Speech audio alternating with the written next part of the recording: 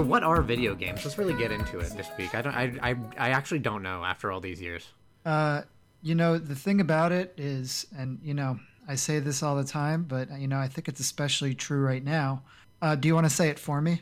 It's never been a worse time to play video games. Really? Can I Can you elaborate? expand on that? Can you elaborate? There are so many. There's too many. And if you're looking to get in right now, I'd say just avoid it altogether. You're not going to be able to get. You can't get it. This is the season. 'Tis the season.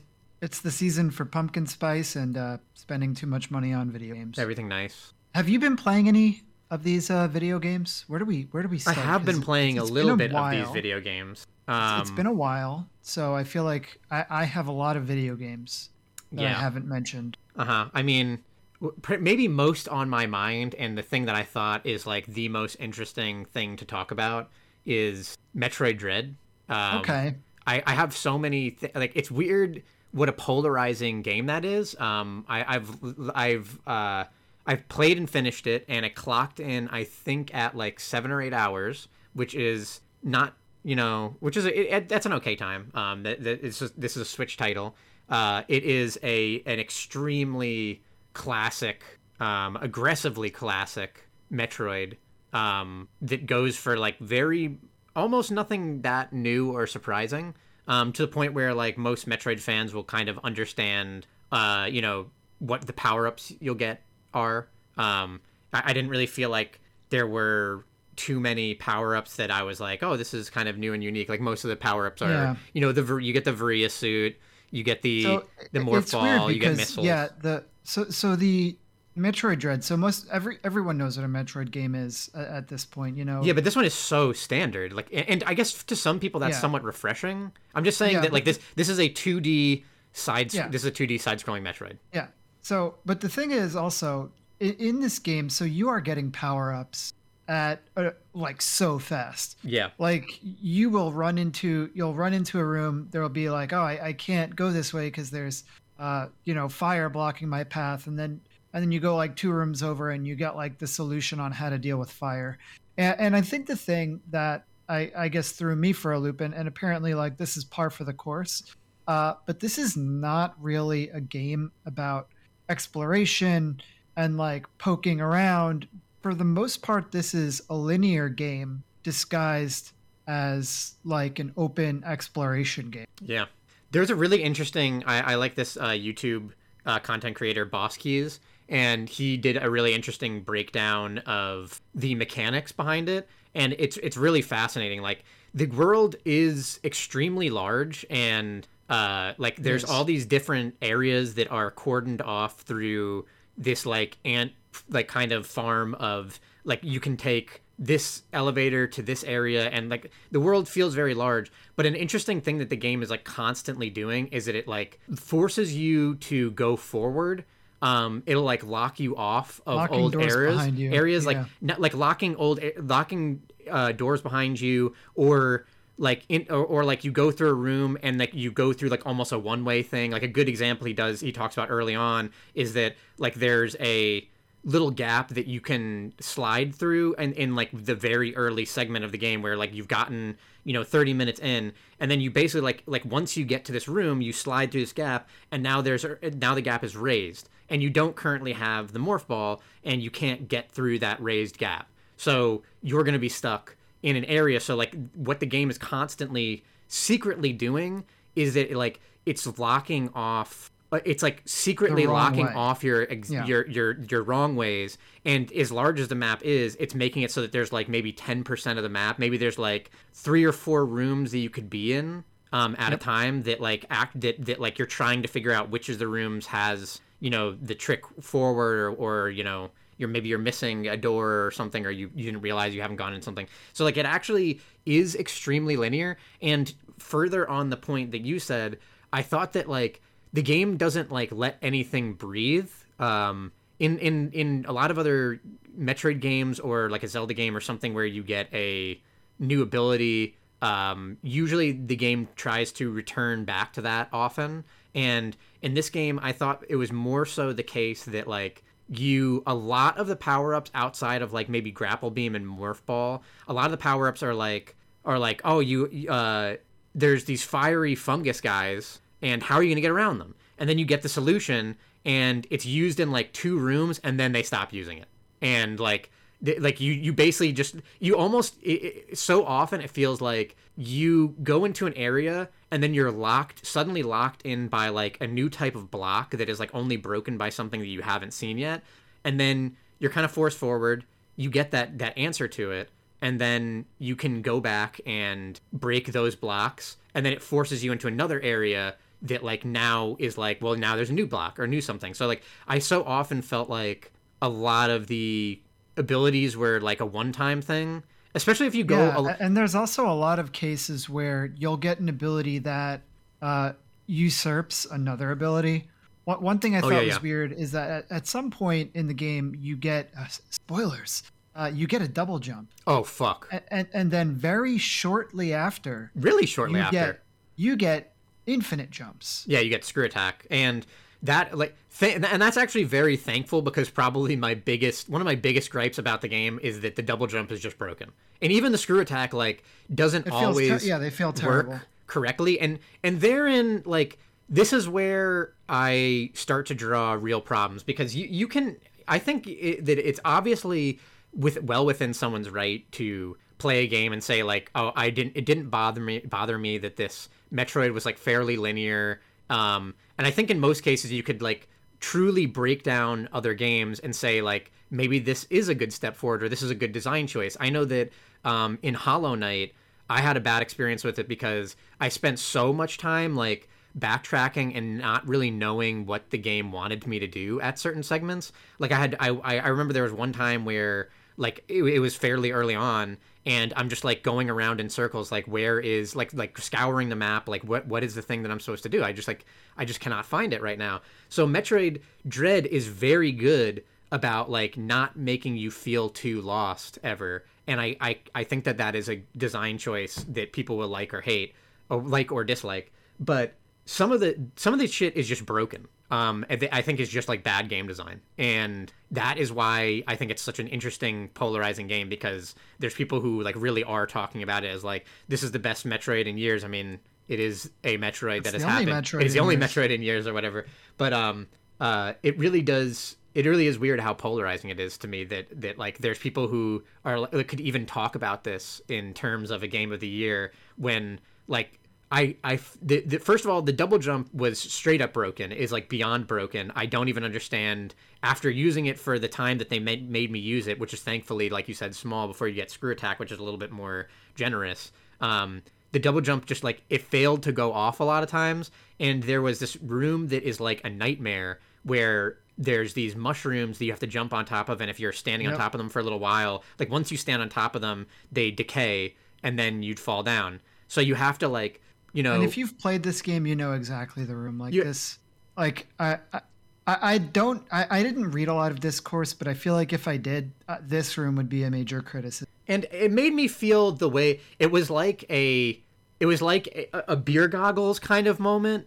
It was like the way that like I don't know, that something can try and imitate like the feeling of a drug or something, where I was in this room, and the way you get out of it is by double jumping on one mushroom and then correctly double jumping on the next mushroom. And I suddenly felt like I was like 40 years older or younger.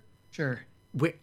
Meaning that I wouldn't even be alive in the younger case, because I was just watching myself like double jump onto a mushroom. Now I'm a little bit higher in the room. Double jump onto another mushroom. Oops, now I jumped and the double jump didn't go off and I fell to the bottom. Okay, double jump onto a mushroom. And I was just doing this for like 20, 30 minutes. It was really nuts that it just wasn't working at all. And then the icing on the cake is that the last part of the room is, once you get all the way up top, you have to make like one final last good jump where the ceiling is low. So you have to kind of do like a jump, fall a little bit, and then double jump. Yeah. And if you fail to do that, then it reset. It is a complete free fall to the bottom of the room.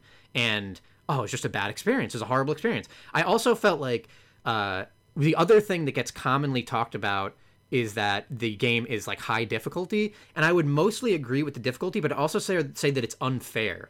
And why I would say that, thankfully the checkpointing is very generous, but it is very, very unfair in the fact that like I would almost say you literally cannot sight read bosses. Like the bosses are designed in such a way. Yeah, it reminds me of a game like Inside, and I think that we've Yes. talked about these types of games before, where it's like you are walking across a path and a monster comes out of the ground and like chomps you, and then next time that you're there, you notice like, oh, there are like these thorns on the ground that don't really stand out, but that's an area where a monster is, and that feels like every fight in Metroid Dread Yeah. against the boss, where it's like this boss has a move that you weren't aware of, and because you don't know how it works, it's going to chunk you for like a quarter or half of your health. Yeah, I and felt like the then- damage was really weird. Like when you go back to older areas, the enemies are hitting for nothing, and then when you get into bosses, like it was the gameplay had this weird thing of like I'm basically always dying to, and we haven't talked about Emmys yet, which is another complaint, massive complaint that I'm about to have. But the gameplay, like I would die constantly. Like I died hundreds of times in this game, in this Metroid game, which is rare. I don't think that is a common thing that I've experienced in Metroid. In Nintendo games in general. This is not like a Nintendo. This is like Mercury Steam, I think, is the developer. But I haven't really experienced that in Nintendo games. Much less like Metroid or Metroidvania games.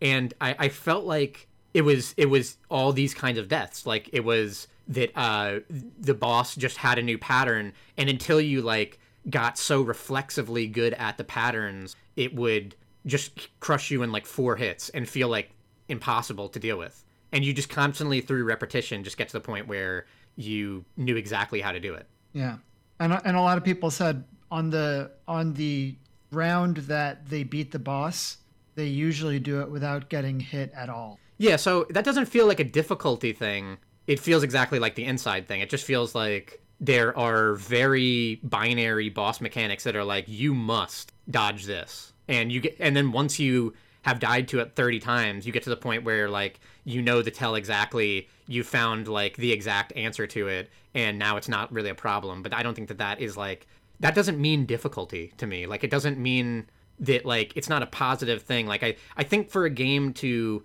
be high difficulty in a good way is that like there has to be some level of sight reading. There has to be some level of like the boss has a tell and the boss is punishing, but even on the first time, like you're used to these kind of tells, or that there's like universal mechanics that are being utilized. And like in this game, they just did not do that. I agree. Yeah. So there are some positives about the game. I think that it looks great and It does look pretty sounds good. great. It could look a little the bit better. presentation is cool. Well, yeah, I mean it's a Switch game, right? It's not I even don't know that. if you- I just felt like some of the areas are kind of pretty, but a lot of the areas are a little bit more like lackluster or standard. I thought Gavora, I think, is the name of like the like watery, more like bioorganic area. Kind of looked pretty good. But I also noticed that like it's a Metroid, so you have these hallways, and a lot of the game is like that black screen. You know what I mean? And I feel like they could have Yeah. done a little bit more with that empty space. They could have done a little bit more with like the set dressing. They do some cool stuff in the back with like monsters moving around in the back, and I think the cutscenes are good. They definitely moved Samus in like there's like a obvious change to Samus being like an action hero star, of like Samus is very much like, I think she literally walks away from like explosions and stuff. Like there's a lot of moments of her just like calmly, like the monster is like doing its last ditch attack, and she just like calmly puts her like her arm blaster up in the air and like just shoots it in the, you know, mouth one last time. Like there's little pretty over the top cutscenes. Yeah, and I mean, in a lot of cases, the game feels like pretty good. There are some things that are like janky with the controls. Like you mentioned, the double jump is weird. I think I had a lot of trouble crouching in this game. Crouching is weird, And- and also crouching is weird, and there are a lot of times where like I tried to jump and then shoot down, and then I was a morph ball, and then like when you're suddenly a morph ball in the middle of a fight, it's one of those things. It reminds me almost of like in a fighting game when I accidentally hit taunt, and all of a sudden I think something is wrong because I'm like, why is my character not moving? Yeah, and it takes me a and- second to realize like, oh, I went into a morph ball and I didn't mean to, and now I'm getting hit with everything. And it feels like this game was designed for a controller with another like 2 or 3 buttons, because there are so many button inputs and so many cases of like hold this button and press this. I know. One of the grossest ones of this is like there's this whole mechanic that is, I think it doesn't pay off at all and is just straight up bad. And it is probably my biggest frustration with the game is the Emmy mechanic. And like that is this thing in this game where this completely like inexplicable binary thing where there are certain rooms in the game and like there'll be these segments of like connected rooms that are controlled by an Emmy. I'm not sure what it is, what it stands for, but It doesn't matter. It's some sort of like, it's a robot that is meant for like extracting DNA from Samus or something, and it kills you when it touches you. There are 7 of them, and it's one of the main progression system. It's one of the main like paths forward in the game. I mean, it is the path forward. It's like the main thing that you have. One of your main goals is like to destroy 7 Emmys and get off of this this planet. And the way that the Emmys work is that it is a stealth segment, like a chase and like stealth segment. The Emmy walks around the area and it scans the area for you, and it has a like line of sight. And if it sees Samus, it'll run at Samus, and it does an instant kill if it touches her. I don't think that like Unless I didn't even know that. I don't remember if like the game does a better job explaining this, but I didn't even know that there is like a 1 frame way out of this. If you they give you 2 chances, to parry the Emmy, which will stun it, and then you can run away much. But I couldn't even get this. It was a very tight window, and for the most part, it just meant that like when the Emmys caught me, I was just dead. But the Emmy mechanic is like, it's just beyond broken. It's like, it was frustrating to like an insane degree. They give you the main thing that tool that you have against the Emmys is that you have a cloak. You have like a invisibility cloak that uses like an energy meter, and when it uses the energy meter up, it starts to drain your health, and then when it gets to 1 health, it brings you out of the cloak. So the way that you'd think that this works a lot of times is that like the Emmy would be kind of like pinging for you. It finds where you are, and then it kind of like starts chasing after you, and then you can cloak and hide somewhere. That is unless it's like line of sight thing saw you, and then the cloaking doesn't work. But where the problem begins is that like there's something like wrong with the AI, and I've heard this elsewhere. And I felt like I had this a lot of times where like I would get through most of a segment, know that like I would keep dying, and I would know that like, oh, at this point this is usually when the Emmy catches up to me. So I'd get through most of the segment, get to a part, like cloak, and then the Emmy would just kind of stand around near me, like it knew I was there, and it wouldn't really leave. Like it would turn around, look away for a second, and then turn back around, and like continually do this as if it's like the AI knows where I am, but it knows it's not allowed to interact with me in this weird way. Like it wouldn't just leave, and it was like it led to so many times where just for like a minute or two, I'm just sitting there standing cloaked, like trying to move. Your movement is slowed down. You can't like double jump, and you can't really do much while you're in this state. So you kind of are forced in a lot of cases to like hope that it leaves you alone. And the AI just like wouldn't do that in a lot of cases. It just felt so wonky. Other than that, like it wouldn't do that in some cases. And then in some cases it would just walk over,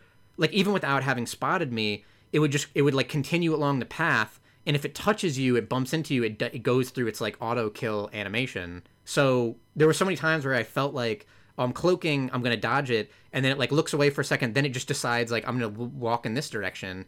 And it does hit me. So I just found that segment, like that stuff, like really frustrating.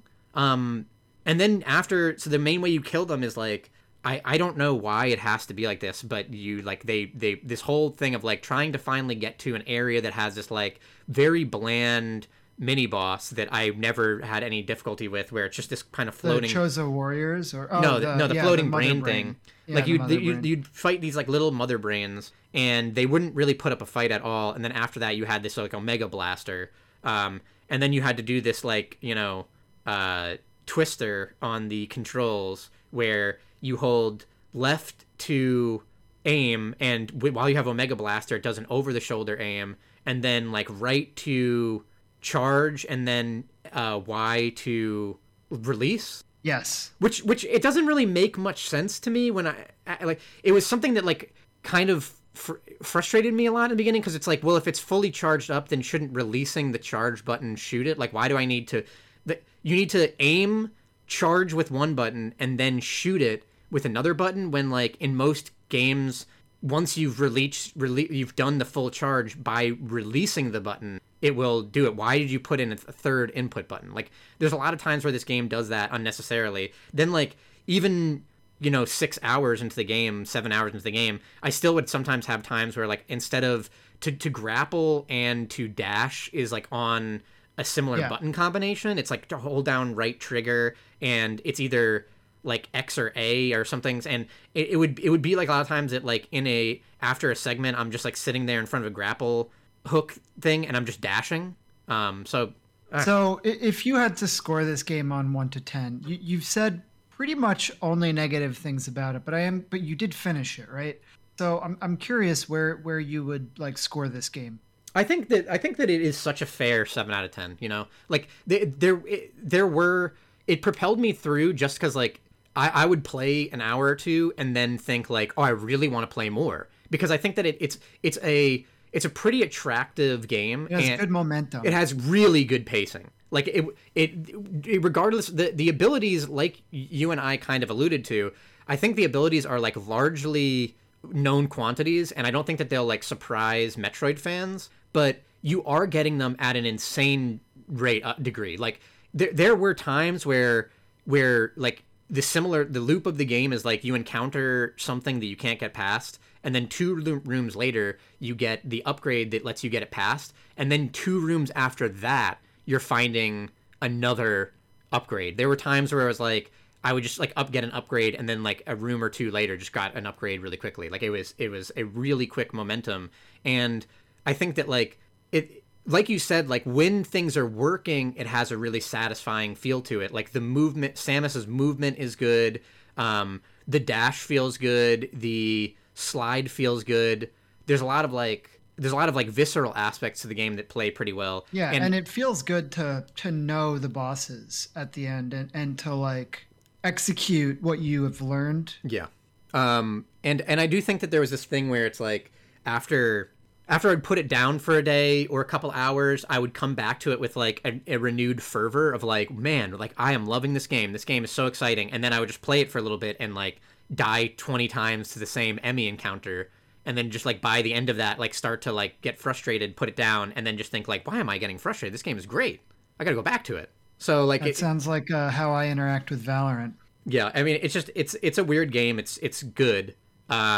It's not like an impossible game to recommend, and especially for people who like Metroidvania, like it is or Metroid. I feel like Metroidvania, like after playing this, it seems like unfair like to Castlevania lump puts these more 2 things together, because there's something more in Castlevania where it is about like the secrets also, where Igavania games are so willing to hide very powerful like items and like chunks of the game behind secrets, where there will be, you'll complete the game with like 90% map completion, but if you keep going, you'll get 214% map completion. Yeah. And I feel like in Metroid, I would give it a 6 out of 10, by the way, but I feel like in Metroid, I didn't ever feel like rewarded for exploring. The only items that you can find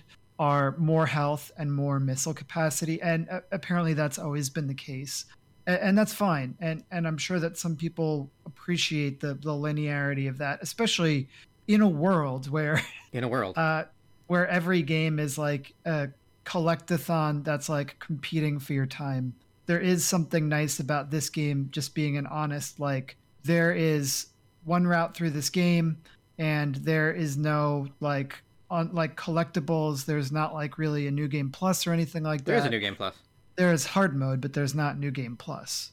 Isn't there? Right? And there's also like some of the extra like crazy stuff at the end of the game or something. There's like a new game plus that keeps some of the abilities or something and like gives you like. I don't think so.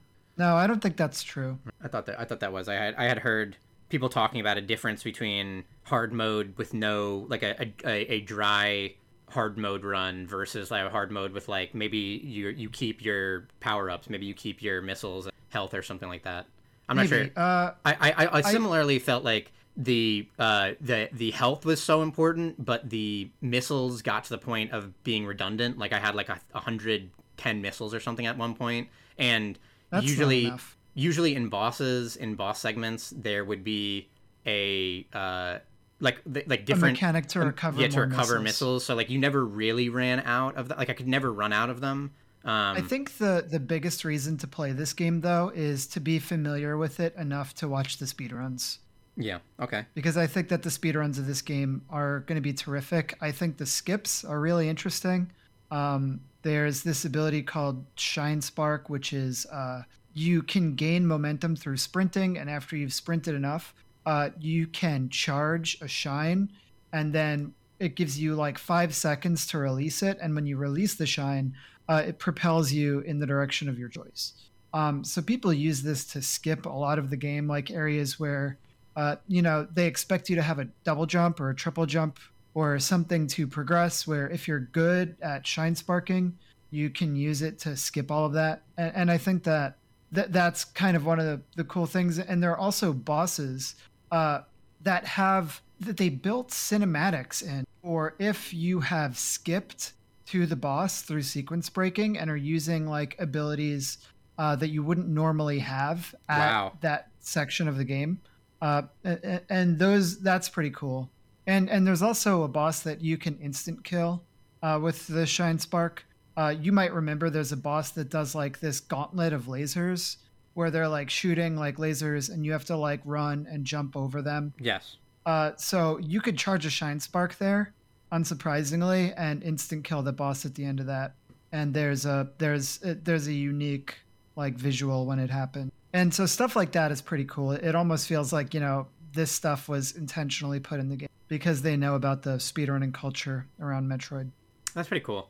I think the last thing I'd say is like the last thing that is like I think just a straight up deterrent is like just a straight up bad thing that is kind of confusing. That again, like with these aspects in play, I'm surprised that people enjoyed the game as much as they did, or just put it on a pedestal of Game of the Year as much as they might.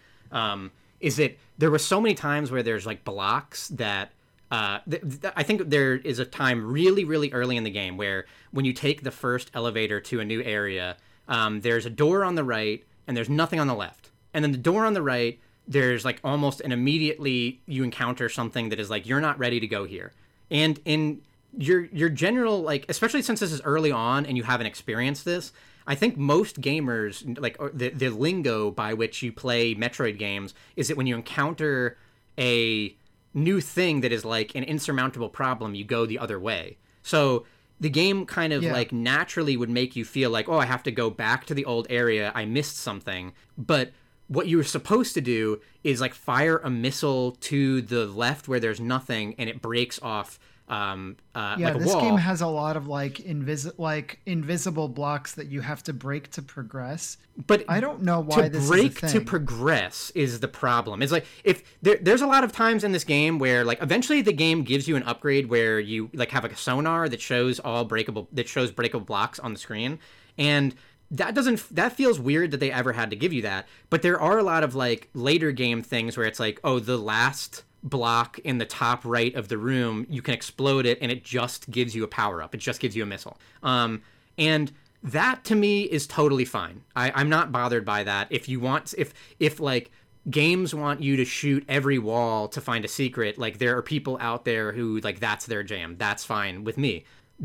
If you're going to make progression tied behind blocks that look exactly like the other blocks, I think that is a huge problem, like a massive problem. There are multiple times in this game where it would make you think like, I can't progress, but you have to like either shoot the ground or shoot a wall, and then that's the way forward. When like on the same screen there's like a door or two that would like obviously it's a weird like red herring. Like why would you, if anything, it seems you have to wonder why. if anything, it seems like a good game designer would make it so there wasn't a door, and that it would make you as a player say like, really, is this it? Maybe I'll try shooting things, because like But even then, why? why? And this is something that was like figured out, I feel like, so long ago. Is like in Ocarina of Time, in like most old games, I think even in like older Zeldas, and I think even in older maybe not like the older Metroids, but I think in Fusion at least,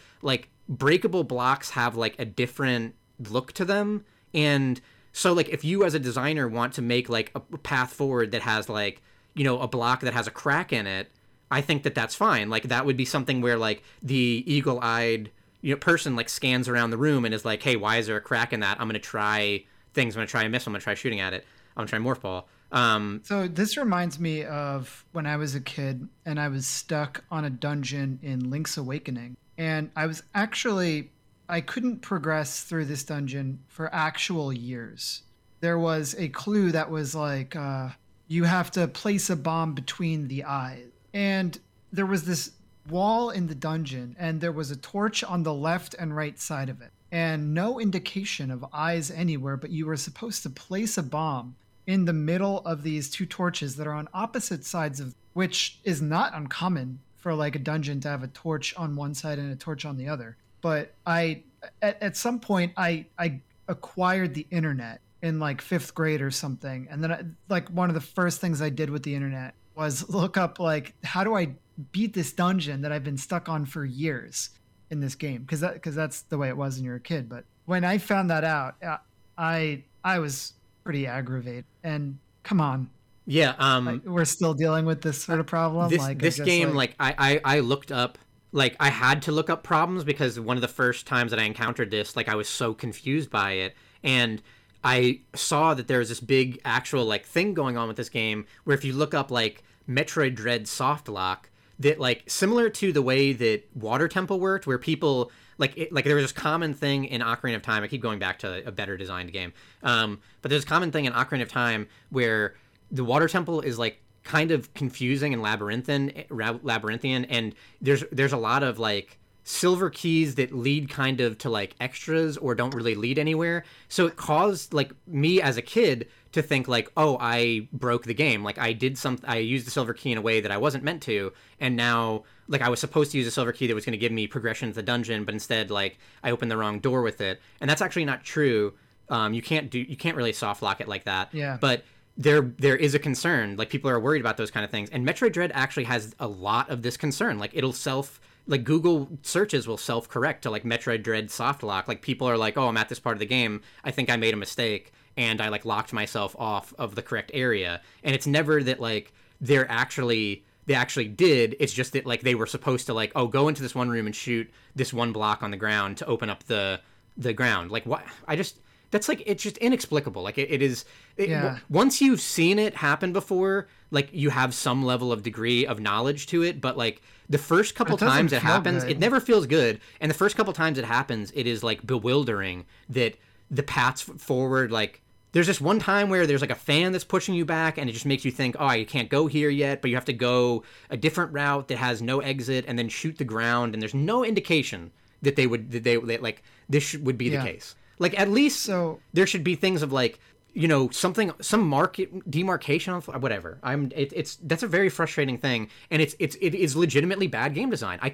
It's one of those things where like I said, there's a lot of other aspects of the game that I think you can have other opinions on, but there's these things like that are just, they're bad. Like that is bad. Why in 2021 you can't have the way forward be blocked by a wall that looks exactly like the other wall with no in-game hint? Man, this is a lot of talk about Metroid Dread. I think it's interesting. I totally agree. Soft blocking, like the idea that people could think that they're soft locked is problematic.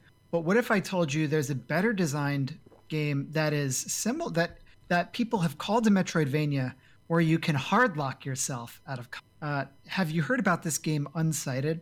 Oh, yes, you were telling me a little bit about this. So Unsighted is it's more of like a Zelda-like game, where you are playing as a robot in the midst of a robot apocalypse, where you are everyone on the world is on a timer. There is essentially this resource that is required to give robots their consciousness that is fading from the world. There's a little bit of it left, and you are tasked with going out and getting this resource and giving it to the NPCs and consuming it for yourself. And if you don't, they die, or you die. Like your game ends, you die. And I find this really compelling for a number of reasons. One reason is that it really gives weight to everything that you do. So if you see, for example, like there is this platforming puzzle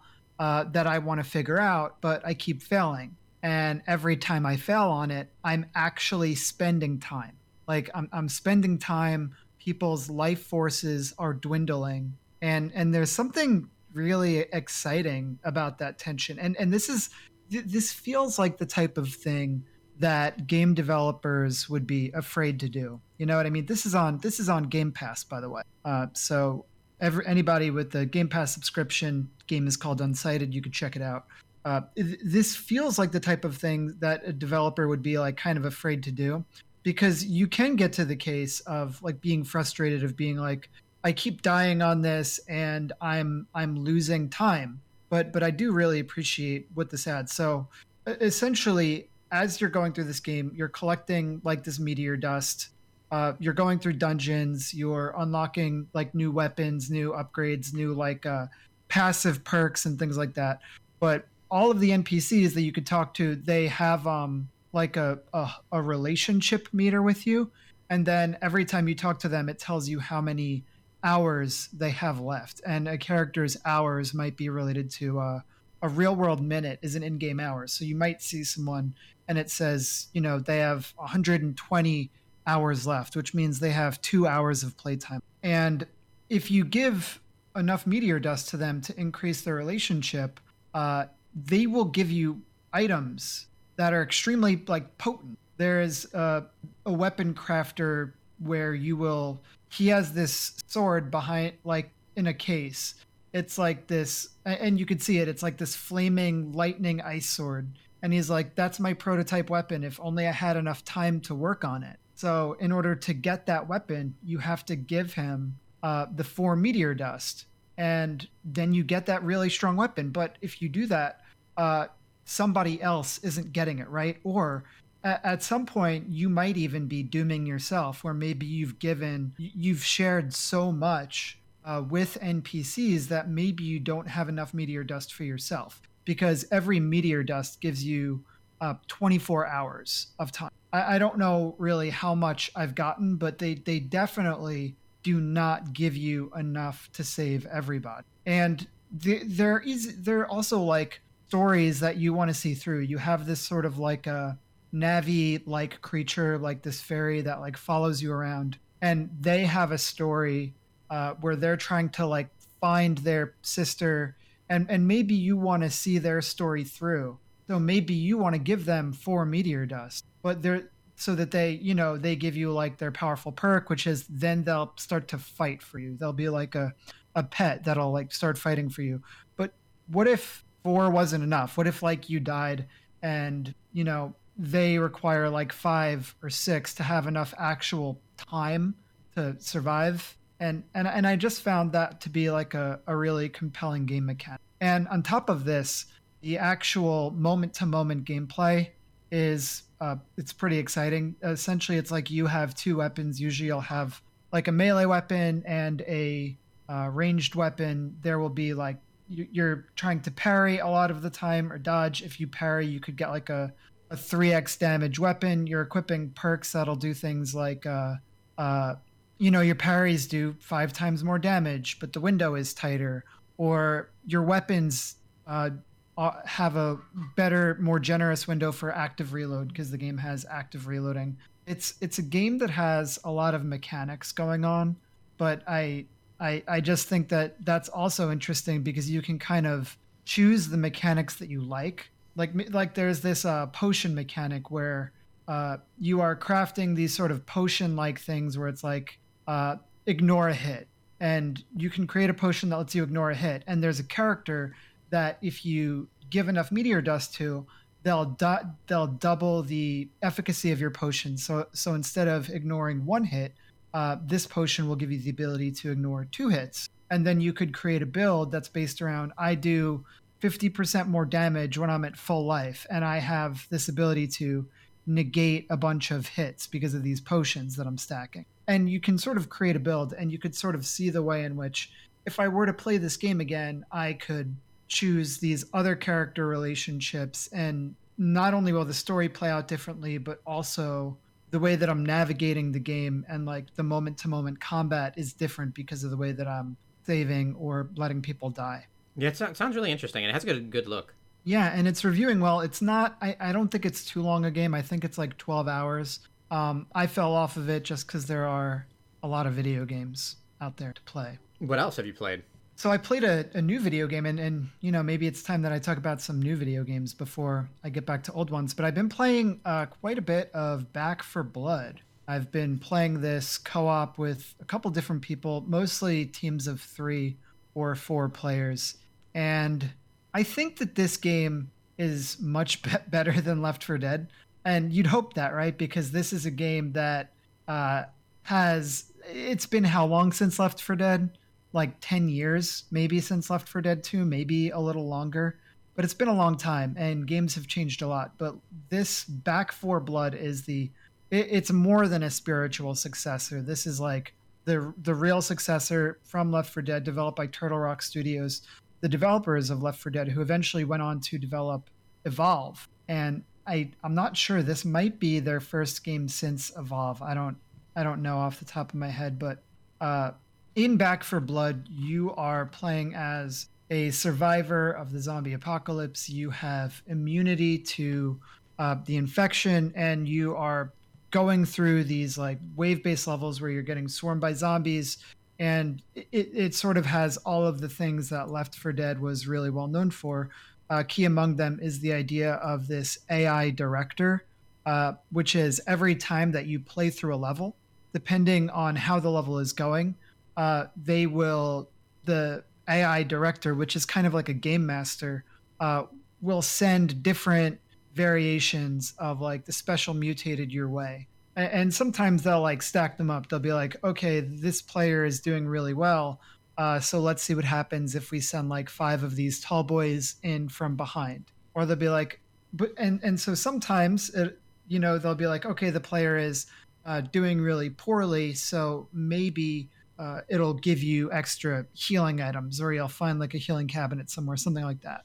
So that's been good because of the fact that we've had more and more people coming in to try the game out. And every time that they do, me and Kevin and Nate will start the game over from the beginning, sort of to onboard the new player and walk them through the first couple of levels. So we've seen these first couple of levels a lot of times, but I gotta say that it has not gotten boring to play them over and over again. And not just because of the AI director, but also because of the card system. So as there are 8 different characters, and all of them have unique perks.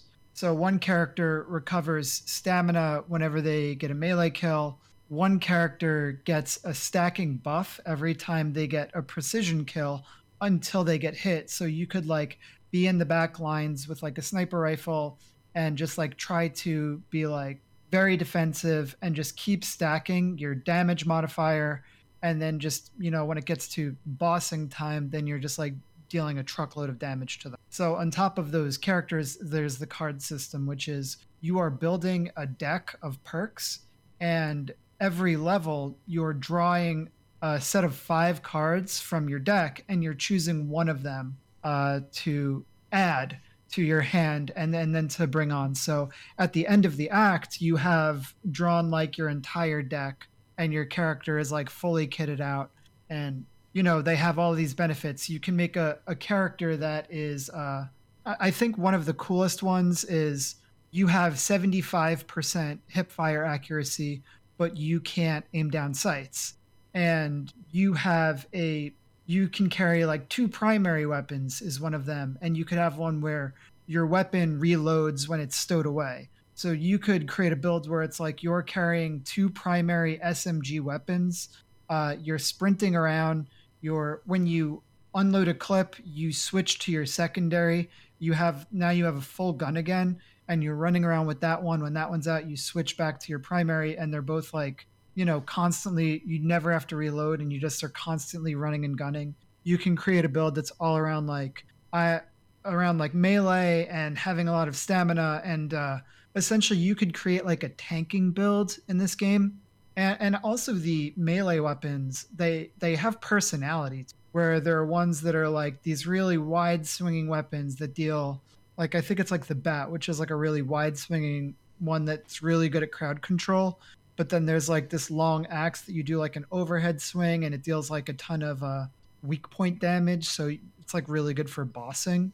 So because of the different like gameplay variations in the deck, the AI director, and you're all like, it feels like a board game almost, because there's also a deck. So there's your deck of good cards, but then there's also a deck of bad cards. So at the start, the director might roll a card that's like there's fog rolling through the area, and if the area is foggy, then you can't see your teammates' status.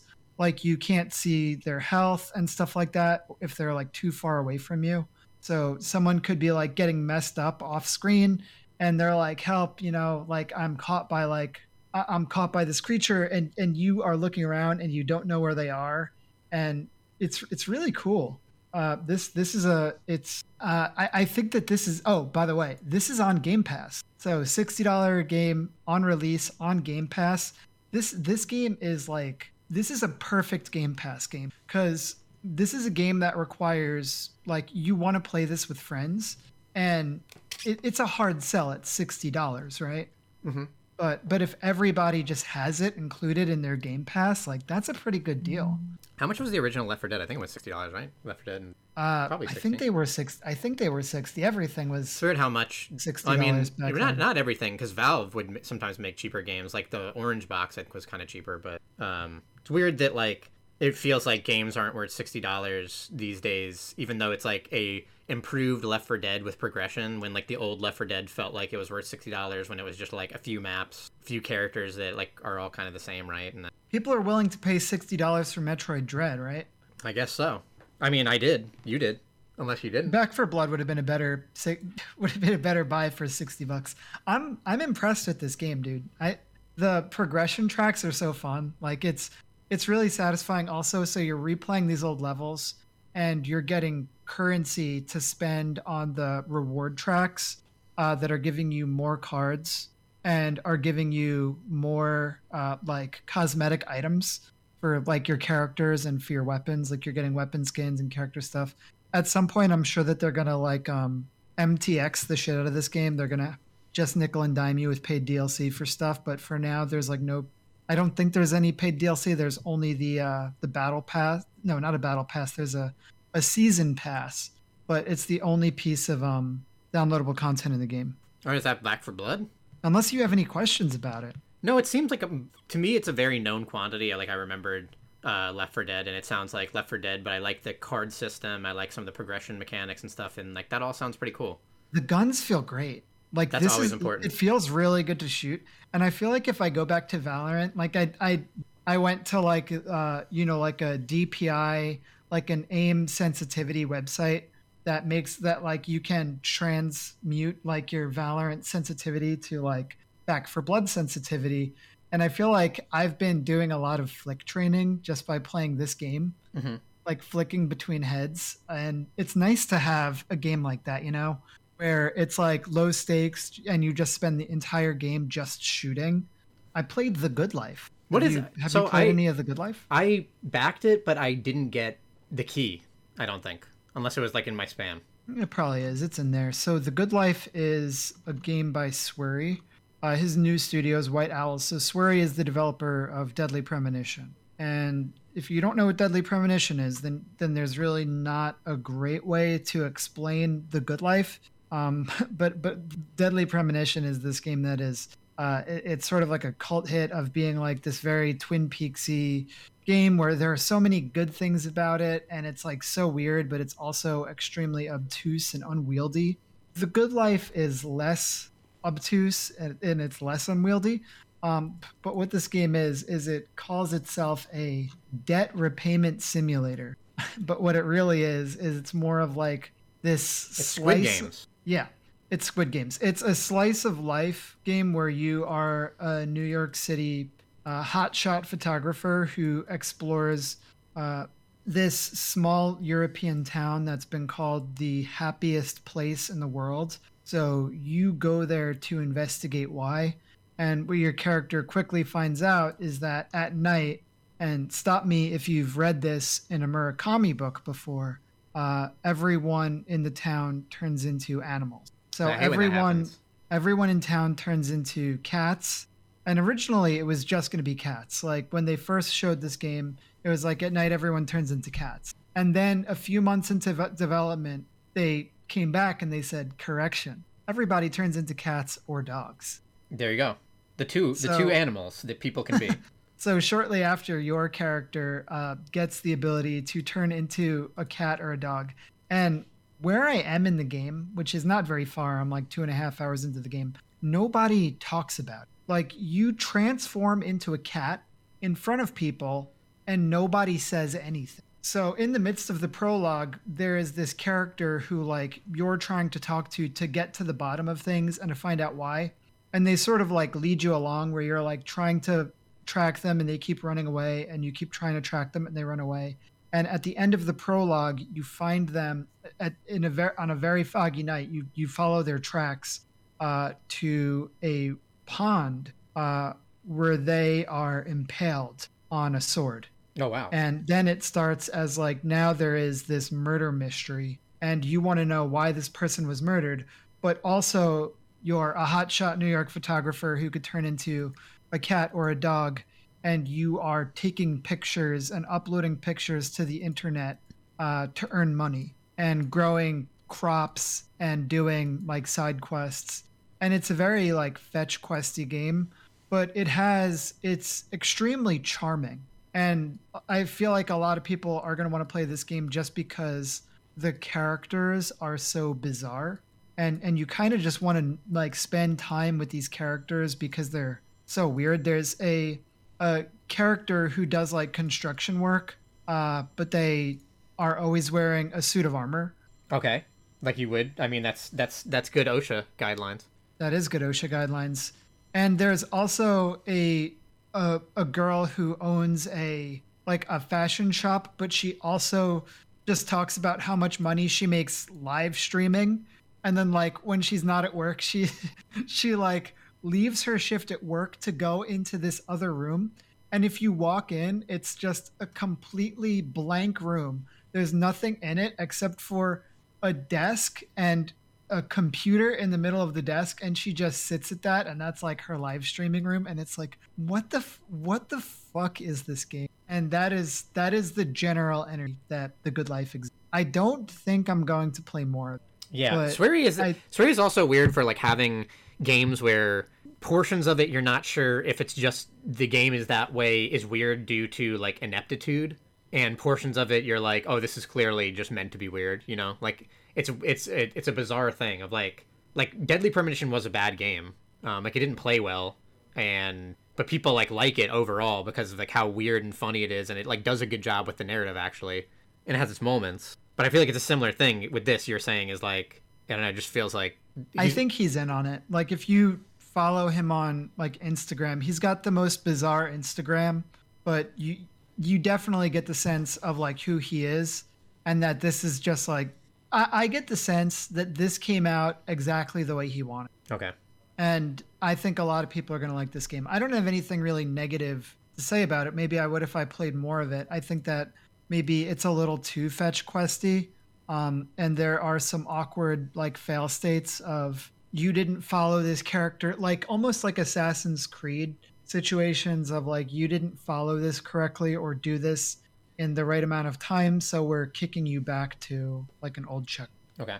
I thought it was all right. Strong opinion. What Have else have you played any games? Well, I played Phasmophobia. There's a big update. I think that if there are people who played Phasmophobia when it was a big thing last year. It was like pretty popular specifically last year around Halloween. And I think that there are a lot of people who are like, oh, it's great. I'm going to wait for it to like sort of cook and I'm going to come back to it. And I think that it's cooked. I think that the game right now is in a really terrific state. So for Halloween, they added a new map. They added a campsite map. It's their first outdoor map.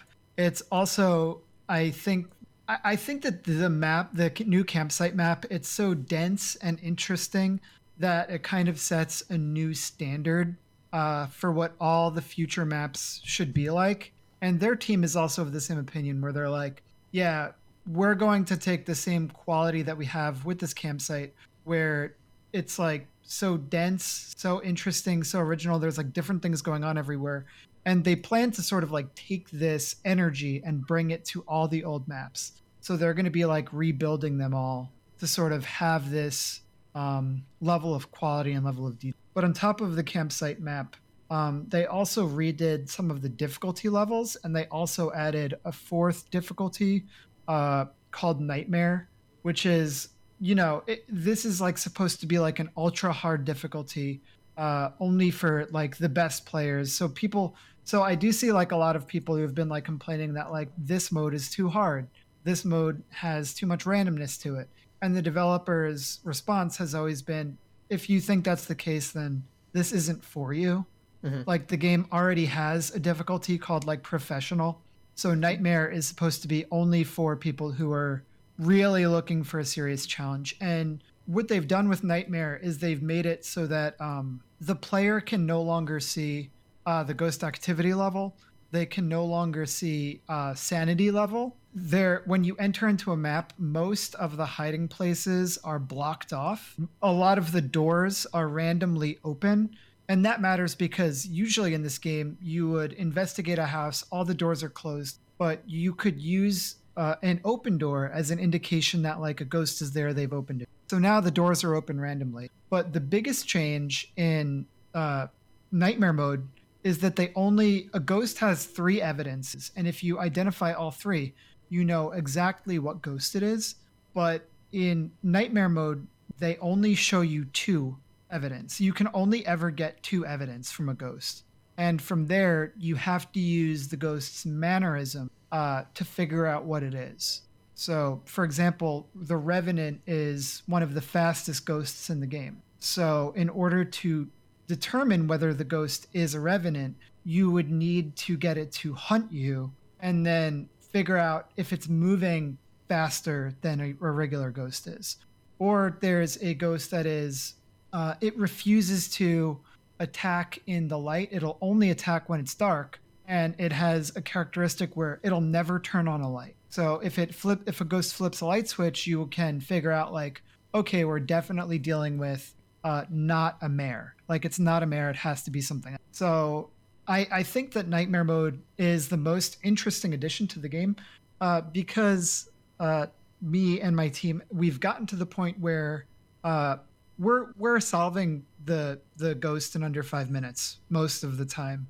Like in order to actually have a challenge, we've created a different game mode where one person goes in and tries to disrupt the hunters while they're trying to set up, essentially by like finding the Ouija board and trying to get the ghost to come out and attack and to disrupt the evidence.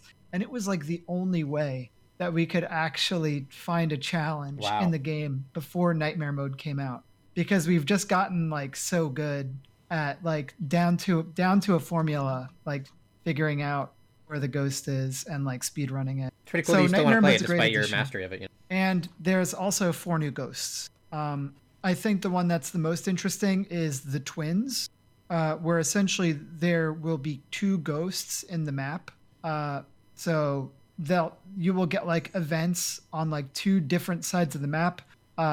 It's kind of spooky because you might think that you've found the ghost and you've narrowed it down to a specific room, and then it starts hunting, and it turns out that the way that you're going to hide, well, the twin was over there. So, and that's happened to me a couple of times where I was in the room that the ghost was hanging out in, a hunt started, I went to run away, maybe I'm downstairs, I run upstairs, and I run directly into the twin. Not fair. And that's pretty crazy. They added like a shape shifting ghost that has like a unique handprint. They added a ghost that interacts with a fire, where if you keep fire around it, it won't attack. But if it manages to blow out the fire, then it will attack. Or if you like take a candle and you like remove it, or you blow out the candle, then it will attack you.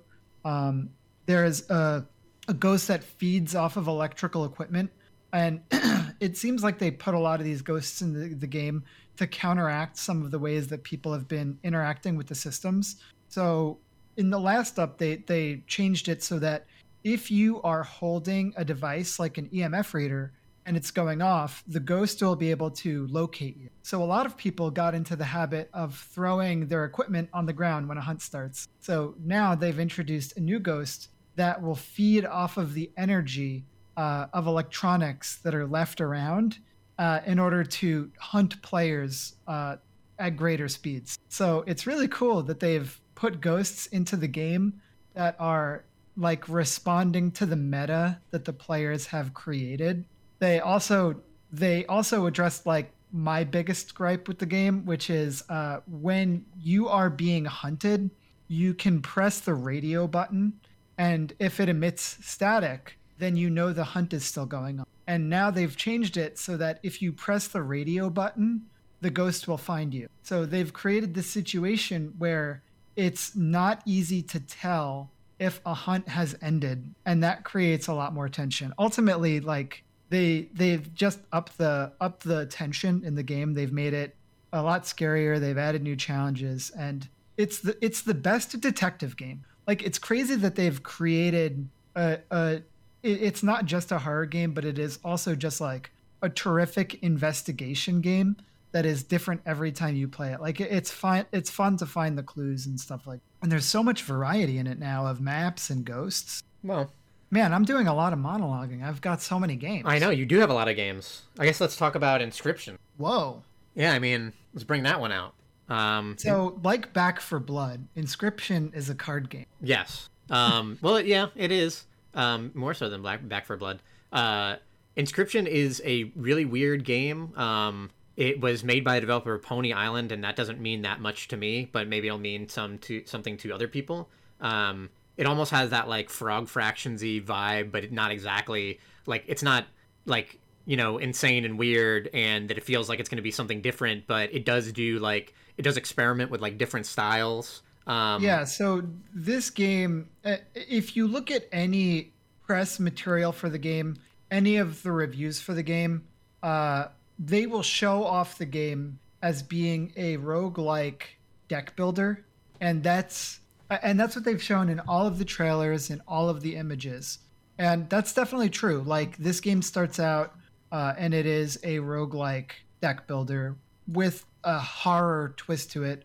Or like horror, not like in the jump scary sort of way, but in like a unsettling. It's very grim, and Yeah. there is some body horror in it of like teeth and eyeballs getting ripped out. So if you're like a tooth person, and like a lot of people have like problems with like teeth, then this is probably not the game for you. Yeah, so the kind of setup is that you're like locked into this cabin that is like feels like an escape room, and that this like bizarre being that is in the shadows that you can't see its face, like you just see its eyes, is forcing you to play a card game / tabletop kind of thing. And that is the start of the game. That is not always what you'll be doing, but that is the start of the game. And it's also where I've so far felt the game was the strongest, which is so far a little disappointing. But the actual like card game, the card game itself is pretty consistent, because even when it does different styles, it does draw largely upon the rules of this card game. And for the most part, that means that this is like a 4-lane card game, and one of the most like major aspects of it is that like old Yu-Gi-Oh! Pokemon style of like you have to sacrifice creatures. So like the games, one of the ways that they actually do a good job with like how that I kind of dislike that style, and what they kind of do to improve that style is that you can, as you're building a deck, of these like beasts in the beginning, and you can also draw from a squirrel deck, and you'll always draw a squirrel from squirrel deck. And squirrels are like no cost, 0 attack, 1 health minions, and you can basically do as much as you want on your turn, and then you end the turn. So like a regular turn might look like you can summon any monster you want. You like put down 2 squirrels, and a wolf needs 2 sacrifices to play it, and the wolf is like a 3/2, I think. Yeah. So you put down 2 squirrels, sacrifice the 2 squirrels, put down a wolf, and then when you end your turn, all the creatures will attack. And it follows that kind of like, I guess like Hearthstone also rule of like the creatures attack what is opposite of them. Well, it's not Hearthstone actually, because Hearthstone you choose. But the creatures attack what is opposite them in their lane, and they attack without a repercussion, kind of. Like they attack and deal their damage to the thing's health without getting it dealt back to them until the enemy turn goes. And if there's nothing, then the creatures just attack the opponent and deal like the direct damage. And I think one of the coolest things about this game that is definitely the aspect that is the most unique, because everything else I've said is like drawn from different card games, is that the win condition is variable. It's always built on doing more damage, but it's built on doing more, a certain amount over damage. You have to deal like 5%, 5 damage more than they've dealt to you, and it's done on a scale, right? So if you've done 3 damage and they've done 3 damage, then you're currently even, right? The scale isn't tilted in any direction. Yeah, and it also means that you can have those moments where either like one person's like, 1 damage away from losing, and then they claw their way back in and get to a part where it's like, now instead of the enemy still thinking like the enemy is this person's 1 damage away from losing, it's like, no, they're only 1 damage away from winning, right? So like it's always on the scale. And one of the other things that is like more unique about this game is that it does a lot of stuff outside of just the card game, like meta wise. You can get up from the table that the card game is happening at, and there will be like puzzles around the room, and also some cards that start talking to. Yeah. Just to give you an idea of what the game is like, and you could see this in a trailer. One of the first talking cards you get is a stoat, and the stoat says, "Just play along for now." Yeah. And that kind of is like, that sort of gives you an idea of what this game is going for, of like the cards are also like they want something from you. And the other thing is that when you inevitably die in this game, you create a death card. So you take cards out of your deck, you choose a cost, you choose a stat line, and you choose like a modifier. So you can create like a super busted card. And it seems like towards the end of these runs, and when you get a run that you win, you have ended up with like a pretty messed up deck in a lot of cases, where you have like squirrels that will live forever, or you have a card that will search the deck for a different card. So you can get cards that like, if the card dies, it comes back to your hand and things like that. So you get this case of like, okay, I have a squirrel that every time a squirrel dies, it comes back to my hand. And then, or every time I summon a squirrel, I can search my deck for something, which is crazy because that means every time that you draw a squirrel, you're also drawing whatever the squirrel draws.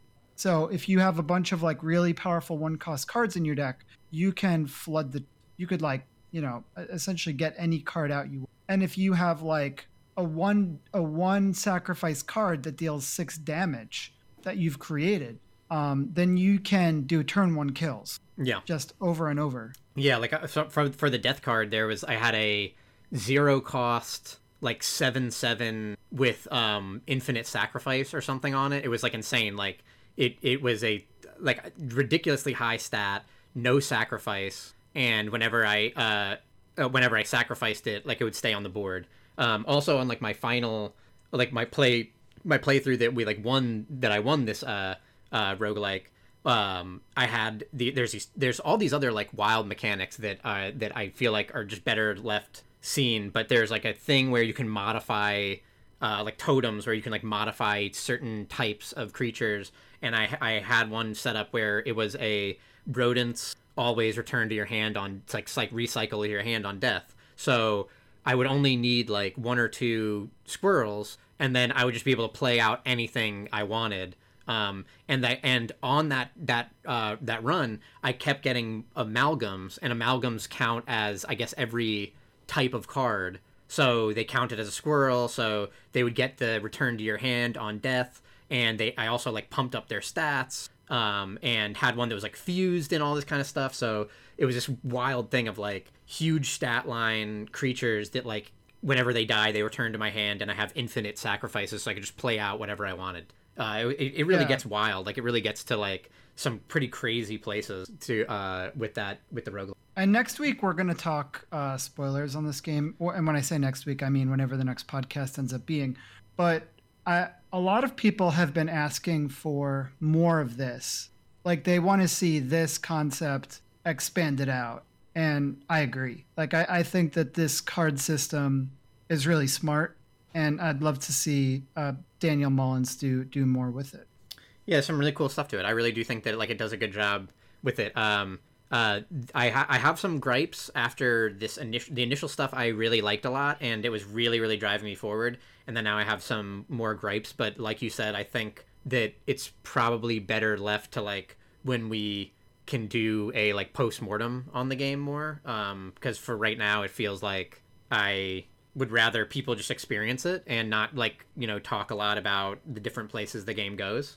It's one of those games where you know it's going to go some places early on. Yeah, for sure. So that's mostly what I would want to say about Inscryption. What other games have you been playing? I haven't played Tales of Arise in a week. I don't have a ton more to say about it, but I got to the point where I have all the characters. Wow, that's always a fun place to be. It's a fun place to be, but it's also there's something like I don't know, something a little sad about it. Now you won't have something new. And I do feel like I was talking to a friend who was playing this game. And, really? Yes. Who?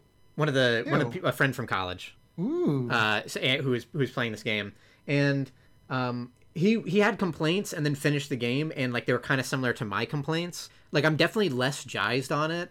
35 or so hours in, I think. I feel like in the beginning, everything like the overall play style of the game I really liked so much that and it was like a very classic JRPG, but I just loved the way the game played and looked so much that I'm on this podcast talking about how like I don't think that the narrative is very interesting, nor do I think the characters are that interesting, but I think that like it's somewhat nostalgic to go to like a very well handled high presentation JRPG, and that as I get further into the game that works less. I feel like this story still is a little bit too paint by numbers. The game does this thing a lot where like multiple times they'll like use a character that talks to you but is like the same kind of model, so you know that like they're never going to be that important or they're never going to appear again. And there's even this thing in this game where like there's this character that shows up that is supposed to be good, but like because of the way that their face was,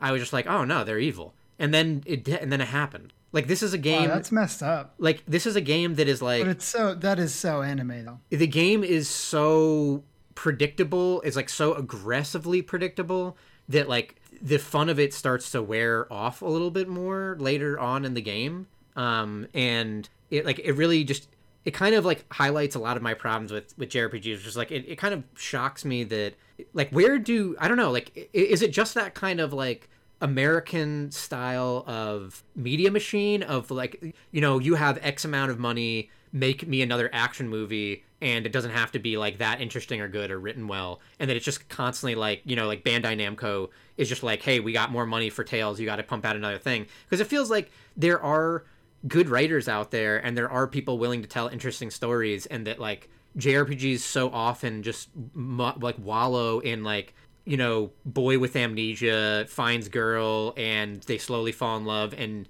instantly find all these characters along this journey that just like drop whatever they're doing to go to this like long, stop this existential threat.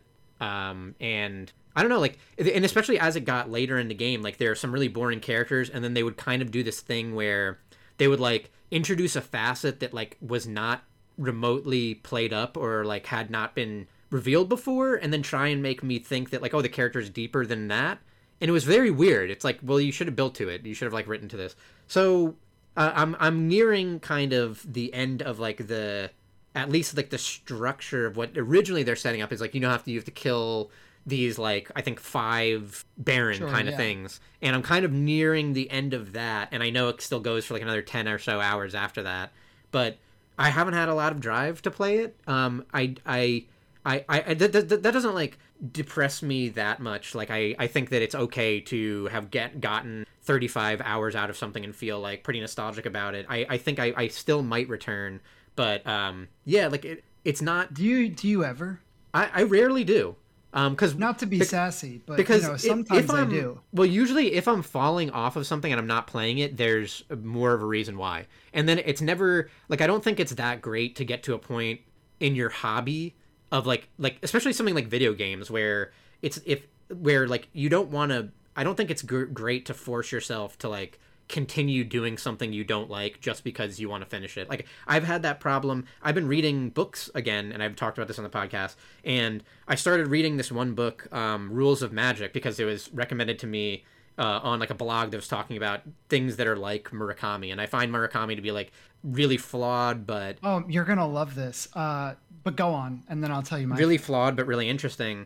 And this this blog was talking about, here's some other surrealist kind of like authors, and one was recommended. It's a very popular book actually by Alice Hoffman, The Rules of Magic, and there's like even like I think there's like movies about this series, and I just kept trying to read it, and I knew it was written so well, and I could tell like just the writing felt like, oh wow, this is really just like so creative, so dripping with interesting characters, but like it just wasn't grabbing me, and I kept like with the other books, like I would go through these like massive, like just read 40-50 pages at once, or sometimes you get to the last 100 pages and just like marathon it that day, and just really be stuck in my head. And this book I thought was good, but I wasn't that interested in it, and because I realized like I have to switch, I have to get off that. Yeah. And I think it's a similar thing with games, is like if it's if 50-hour JRPG, like if you're not enjoying it at 35 hours, like I got enjoyment out of it. I don't think I should push myself. Like if I haven't played it for a week, then like and I've had a little bit of time to play it, you know what I mean? Like there's an underlying reason why like it's not driving me forward. So I don't know. I feel you. I sent you a link, and I think you're going to appreciate it, but I saw this thread recently on book suggestions of looking for a book author that writes like Murakami but is as dark as Stephen King. Oh wow. So I feel like maybe take a look at some of those suggestions if you're looking for. I agree with you. It is hard. Sometimes I do want to see something through, and that's definitely how I felt about like Metroid Dread, where towards the end I was like, I feel like I've exhausted everything in this game. I felt that way with Metroid Dread, but it's a little bit easier. Yeah, but it's a little bit easier with a shorter thing.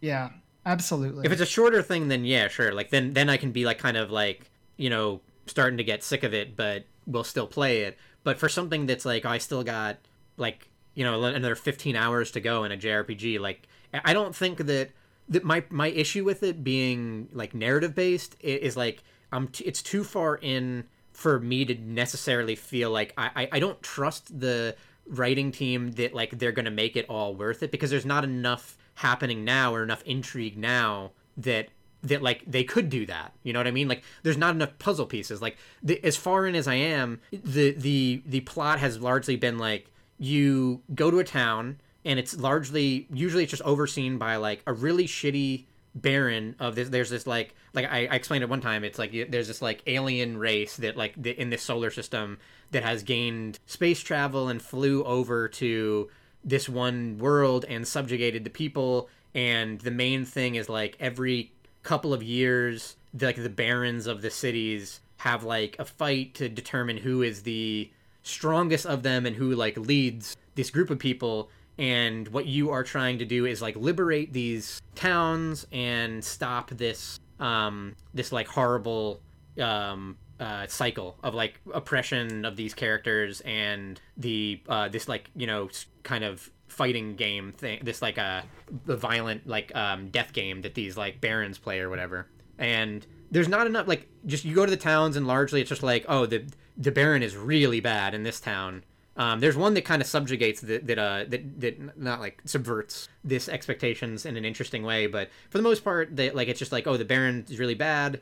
You got to free the people, and then you free the people, and then you move on to the next town. And it's very like it feels like pretty isolated.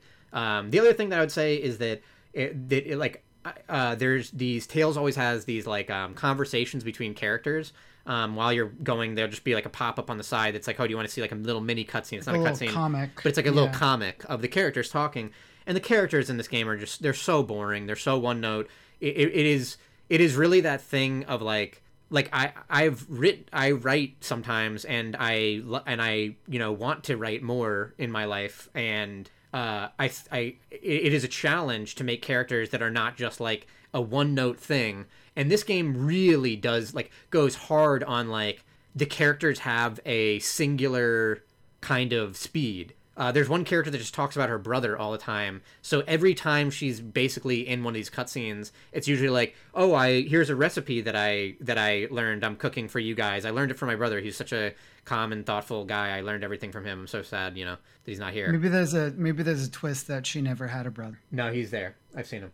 But that's too bad. But so like there's like the game does that a lot. There's even one character that is like, I think that like I was saying before, there's like the characters aren't written well, like they're very non-consistent in like a very weird way. One of the early characters you get, his thing is that he's like very cold in his life, like he is stoic, and his life, it makes sense why his life has been like that. He was abandoned as a child, like kind of basically orphaned, and was kind of trained by this like usurper class to be a to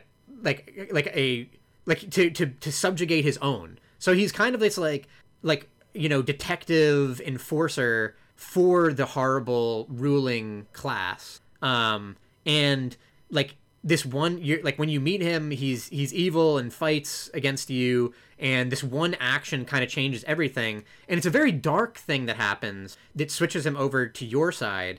But then almost immediately in like, comic strips and in conversations, he's this like goofy, cheerful character that loves to eat. And it is very weird. And the game That's does. So funny. They do the same thing in Yakuza. But it just Yakuza Like a Dragon, yeah. It's like like oftentimes it feels like there is this blueprint for like, oh, this is the character, he's this like goofy martial artist and he loves to eat, and then like whatever team created that and did the dialogue for him like wasn't talking with the team that like would introduce him in the game. So his backstory and like the darkness that is like clearly in this character that like is abandoned and has all this resentment and has worked for the enemies, even and he has hurt his own kind, is now like with one act has changed to be on your side and is suddenly like this goofy like like messing around, like loves to just eat and sleep, and like he's like a goofball, like kind of a comic reliefy character. And it's just like it doesn't make any sense from a writing. So like the game is like, it's very inconsistent narratively, and it really suffers for that. And the characters are very boring. The characters are like aggressively boring. The main character's thing is just amnesia, which is like, oh Christ almighty, right? It kind of, and in large parts, like I feel like the game tries to emulate some of the, like, I think all JRPGs now, like there's a high watermark with Final Fantasy 15 and what they did with the cast. Final Fantasy 15 has this interesting static cast of just 4 characters where you never get any more or less. And the characters are so consistent and have these like very deep bonds, and you feel like you're going on this road trip with them. And they use this very boring backstory that is a backdrop really largely for these like friends that are like the deepest bonds that like, and what like can test them and like break them. And I think that is a hugely flawed game, but like that aspect of it has kind of soured me on these JRPGs, because this game is doing some, it's curbing some of that. It's doing like like Final Fantasy 15, some of my favorite moments are that whenever you sleep at an inn, like there's like sometimes pop-up conversations between characters, and they are so deep and like really flesh out these characters and like some of their problems and some of like the dark aspects of them, or like their, you know, like different neurosis of that they have. And then this game, like they attempt that, where like sometimes when you sleep you can have these conversations with the characters, but like I said, like they're so one note that like you're never learning anything new. It's just another example, another, like whenever it's like, oh, here's another time I could talk with Law, it's another time for Law to be like, I love chicken skewers. It's so crazy. We're having such a good time out here. It's insane. But I do like sleeping in beds and in inns though. You know, like there's nothing. There's nothing. They don't ever do anything new, and it really is kind of like a little crazy that like this much money can be poured into these kind of things, and that like they really just don't go anywhere. I mean, that's on me. You know, like I like what did I expect? I think I often talk down this very genre for these kind of problems, and I thought that like I was. And for like a lot of those hours, I felt like I was ready to just play another one of these for the nostalgia factor alone, and that like I'm just coming up with the same problems. Like even, you know, it's sad. You got some time out of it. Yeah, I got some time out of it. Like I don't dislike it. I wouldn't say that it's bad. I just think that it's like it's not creative and it's just not that interesting or well written, and those kind of things become a problem when you get that late into the game, because you still need a narrative pull. Like, you know, like I in the beginning I was just having so much fun just fighting, and I was thinking like, you know, the story is kind of boring, but maybe there'll be something that catches me along the way. And then the fact that it hasn't done that, and it's still kind of like, you know, spinning its gears, you know, it doesn't, it is kind of losing. I've lost my Fair enough. Well, there was a Guilty Gear patch in grand traditions of this podcast. I feel like it's so inside baseball that it's hardly worth discussing. I guess I thought it was kind of. I think there's some interesting things about it. It largely, the patch like is disillusioned me a little bit, because there are some characters that got things that make sense for their kits that like help them do their overall thing better. And also the patch like created some interesting new gameplay elements for some characters, or like new combo routes, and that kind of stuff is cool. The character I play is Zato, and the kind of changes they made just seem kind of off base with like what a Zato main would talk about wanting, to the point of like they gave him like things that just like don't work. Like they and something, and it's weird because like the buffs that he got, or like some of the changes he got, you don't even see people utilizing at all, which I think is bad. But like it's kind of felt like as the game has gone on, there's been a little bit of movement in the tiers, and if anything, mostly every patch people get buffed, and Zato has felt like he largely doesn't get anything. So I feel like he's slowly like going from like a upper middle tier ish character on launch to like slowly gonna go down as like nothing really new is happening to him, and that like Arxis is kind of doing a poor job of balancing the cast overall, I feel like. You play Faust, who is like generally thought of as like the worst character. He got some slight new things, but like it's a patch where, you know, some of the best characters got new things. So like when you do that, like you're not creating momentum. You're not creating like a movement in tiers. You're just kind of like solidifying things. So yeah, Faust didn't really get what he needed. He got some fun tools, and he did get like a pretty good tool for mix up on Wake Up, which is what more of that is what's going to make him a good character. They added some new combo routes in mid screen, but again, that's like too inside baseball. Ultimately, yeah, I don't have much to say about this patch. You know, I'm looking forward to seeing what they would do. This was supposed to be like their larger. Yeah, this is their big update. Like they're like get ready, guys. Like if you wanted balance, here it is. And like I would say that like that's they did a poor job.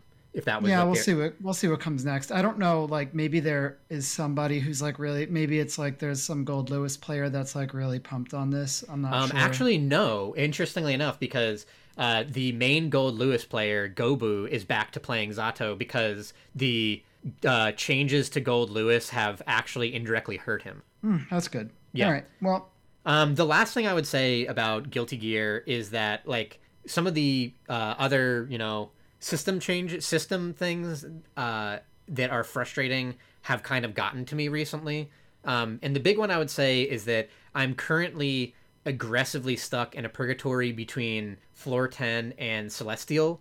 There, so I think we've talked about this a little bit, but there's floors like 1 through 10, and you go all, and the top is floor 10, and then after you win enough in floor 10, you get put into a like waiting room, a purgatory, to go into Celestial with the highest level. All the highest level players are all kind of congregated, and you have to win 5 out of 6 matches. But the game is like, it feels very binary the way it was set up, rather than like a kind of more linear progression.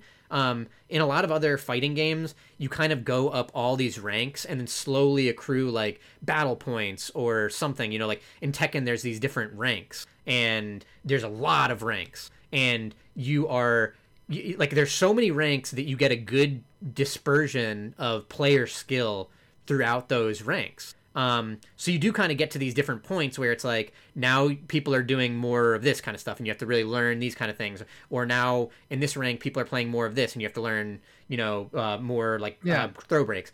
Maybe I'm wrong. It feels like everyone's on floor 10, right? It feels like everyone's on. So the way where I'm currently at is it's a very binary thing where I'm on floor 10, and it feels like I can largely beat a lot of people. Except some people who've fallen, who are like level 200s, who still kind of like crush me, and like maybe they just had some unlucky games, or they played on their alts, or they played on their alts or something. Because that's another thing that I actually really hate about this game, that it does.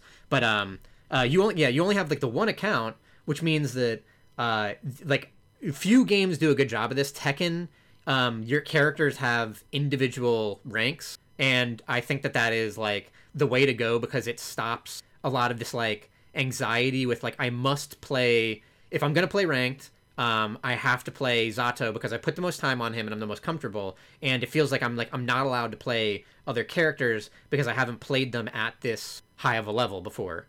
And I really wish that they would just like let me, start on floor 1 with like a Jacko or something, or or Go Lewis, and just like play against people who have no idea what they're doing, get to the point where like I've worked my way up and I'm starting to get more comfortable with this character. But where I currently am is that I'm just like going between, I'm floor 10, I can mostly beat everyone I fight, and I don't have to think that hard. I can basically autopilot. And then I get to the Celestial waiting room, where like people's game plan and like the speed at which they react is so tight that like suddenly it feels like everything I do is wrong. Suddenly it feels like I'm playing neutral for 10 seconds, they get a hit, they do a combo, they do a 50-50, I guess wrong, or I guess right, and I'm into like a massive block stun 50-50, and then I lose. And then I basically get to Celestial and I lose twice, get kicked out, and go to floor 10. And it's just bad. Like, it's just bad. Like, I've played a ton of fighting games, like Dragon Ball FighterZ, I played a ridiculous amount of, and it's this linear progression. Like, you gain some BP for winning, you lose some BP for losing, and it's a elo system based on, like, you lost to a lower ranked person, so you lose more, you won against a higher ranked person, you won more, and because of it, you have this, like, you're fluctuating up and down on a ladder. And with the way the floor tiers, the way that it works is that people get to floor 10, and then it literally goes from like, you're fighting against casuals like myself that like don't play this game every second of every day, or like lab all that much. Like, we just play a couple times here and there a week, and then you go to the Celestial Purgatory, where you are fighting like lab monsters. You are fighting people that like have put in enough effort that like they are like option selecting everything you're doing. Nothing is going to work out. You are not going to get out of their pressure. Like, you have to like be so tight that like you get one hit on them and then you put them into an infinite block stun, or they're going to do it to you and you're not going to be able to play. And it is just bad. Like, it feels like there should be so much more of a gradient in between floor 10 and the Purgatory, and it's made me like not want to play. You don't have what you need. You don't have the fights to fight people to get up to the level where people at Celestial are. It really is. Like, the best way, you lack that intermediate level, like the mid to upper classmen, right? Like absolutely. Like, there should be like a floor like 10 through 15, and then a Celestial or something, because some of the best ways you learn fighting games is that like you're fighting at played people someone slightly better than you. So like they're doing something slightly better than you, but not everything is better than you. So you can pick up on this new thing that they're doing is like, oh, this person has really mixed in like I need to modify this little thing. Yeah. And then And then you find like that one thing that starts working again, and you're like, okay, I put this into my new game plan. You practice it, and then now you're doing enough new things that like you can throw people off kilter, and then you keep moving up, and then you fluctuate. It really does feel like there's just this gap of like this bizarre thing of like there's supposed to be ranks between 10 and Purgatory or whatever, where all of a sudden I get there and it's like, I'm not ready for this. I can't fight any of these people. It's not even enjoyable. Like, I'm just getting absolutely destroyed, and then I go to 10 and I basically have an easy time. I coast my way back to Purgatory. So I think that is like a really bad system, and like I don't think that is going to get fixed. I think that is a really, really bad system. And I already think that the general way that this has worked is bad. That like, I think the only way I would make it into Celestial is if I handpicked my opponents to just be like people like myself that just got from like if I waited around and then scoped for people that are like like level 90 people, level 80 people, like the gold border. They didn't have the gold border, and they are just new on this floor, that like I could beat those people 5 out of 6 times, but I cannot beat these people that like have the gold border, that are VIPs, that are level 200s and stuff, that are like just playing at a level that is I want that gold border. Unrecognizable. Like, it's basically unrecognizable to me, because like I crave the gold border though. Yeah. I think I'll get there eventually. If I played enough, I could do it. Mostly because I play Faust, and he could just worm it in sometimes, like he catches people unawares. So I got a couple of quick hits of some things I've been playing. I played this game Crawl. Have you heard of this one? No. So Crawl is a 4-player local multiplayer game, but you could play it on remote play. And I played it on remote play. It was seamless. It was flawless. If you don't know what remote play is, if you own a game that is a local multiplayer game, you could send an invite through Steam, and it will stream the game to people, and then they can join you. They don't even have to own the game. So only one person has to own it. So Crawl is a multiplayer dungeon crawler where one person plays as the hero and everybody else is a spirit that can inhabit traps and monsters. And if you kill the hero, you become the hero. And then you can use the resources, like you can use like gold to buy new weapons, and you're also like leveling up like the monsters in the dungeon. So maybe you really like the mushroom monster, you can level up your mushroom monster. So now you're like a mushroom wizard. So the game effectively is a King of the Hill game where you are trying to hold onto the hero for long enough to raise your hero to level 10. And once you get to level 10, you can go fight this 3-headed monster where the spirits are inhabiting like the different heads of this 3-headed monster. And if the hero manages to beat it within 3 tries, so even if it's different people, like if you do it, you fail, and then I do it, I fail, and then our other friend does it and he fails, then it's game over and it's an inconclusive win. Mm-hmm. As you play it more, you're unlocking different bosses and different deities, and the deity track that you choose influences what monsters you're getting. So it kind of has like this, it's a run-based game where the runs, they're not that long. It's like maybe a half hour to 40 minutes is a playthrough where you're all jumping in. So it's a pretty neat game. I got it because it's on the Halloween sale. It's like $5, I think, but it's pretty neat. I also recently got the Xbox Elite controller, which is like those $200 like very heavy controllers. It's the nicest controller I've ever used, but it also made me want to play like a game that had really tight controls. So I've also been dipping back into Dead Cells, and That game is so good. It's had a lot of updates. They've added just like they haven't added more areas. They haven't added more mechanics. It's just that they've been putting more into the game. You know what I mean? So more environments and more weapons. And that game always just it's always felt crisp, and it continues to be a really good feeling game.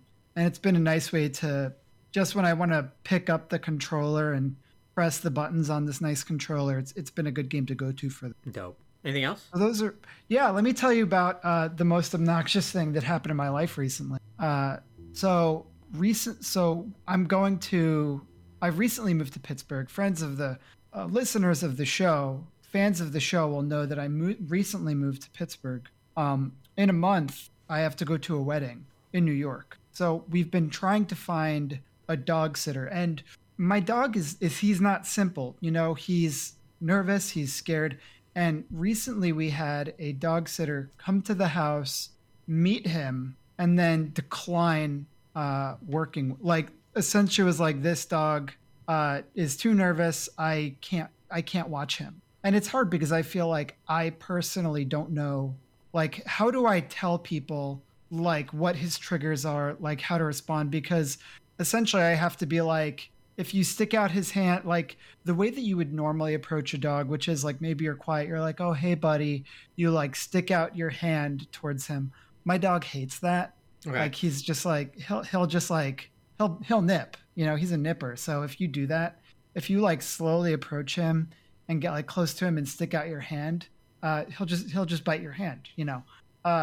And it was also this thing of like, well, what do I do? Because like, does this mean that like, is he just at a point where I can't introduce new people to him because he doesn't know how to treat new people? But I had an old friend of mine came to visit today who never met Chance before, and just like figured out Chance's energy, and they were like really good friends, like right away. Like Chance, like, you know, went up to his hand, like Chance did his little nip, and my friend is like, yeah, whatever, just like, you know, scratched him, and Chance was like into it. And then they were friends. So I'm just frustrated that it didn't work out with this sitter, and that I like kind of don't know how to like explain how to act like around my dog. You know what I mean? It's just like, I guess I just need to find someone who like vibes with him. You know what I mean? Yeah, that's. I don't know. That is a scary kind of thing. I see what you're. This like, is also you're not going like, to be able to easily find a dog sitter. And this is the thing that also is difficult about like moving across the country to a place where you don't know people. Because if it's like, if I were on like Long Island or New York or something, like in general, I could just like drop the dog off at, you know, a family house, and like that's fine. But now it's like, I don't know anyone, and I actually like have to entrust this task to a stranger, and that's complicated. That's my life update for the show. Well, hell no. What? Is that it, James? That's it. That's it. That's all I got. That's all I got. WTDGpodcast.com. That's where this podcast lives. You can find us on the Twitter @WTDG podcast. We'll have our meta page up soon. Oh, Christ. That's a social media joke. Everyone loves that. And you can find us on, you know, I don't know how you listen to this or how you view the video version of the show. Maybe you're on Spotify. You could find us there. What's the deal with games, where you could rate and subscribe to the show on your Apple, your iTunes. I don't know. What do people use these days to listen to music? You could find us on SoundCloud. You can't find us there. Thank you, Ryan Galloway and Bumper, for the use of your music. We use the intro and outro. You can get it off the new album Pop Songs 2020. You can go find them on YouTube to find links to all their merch. I have their radio. I have their not a radio really, but really more of a record player. And their shirt. And this week's episode is also sponsored by Better Health. Oh, fuck that. Oh, no. Don't start that. No. Oh, shit. That is for another time. You can't pop that up at 155. Fuck Better Health. Better Health doesn't work. Don't use it. Please, don't use it. What you can use, though, is a Quip toothbrush. That'll do it for the show today, everyone. Oh, nice. Thanks, Quip Ryan. Toothbrush? Hell yeah. I do have one. Nice. That'll do it. That'll do, pig. There's never been a better time to play games. There's never been a better time to stop this podcast.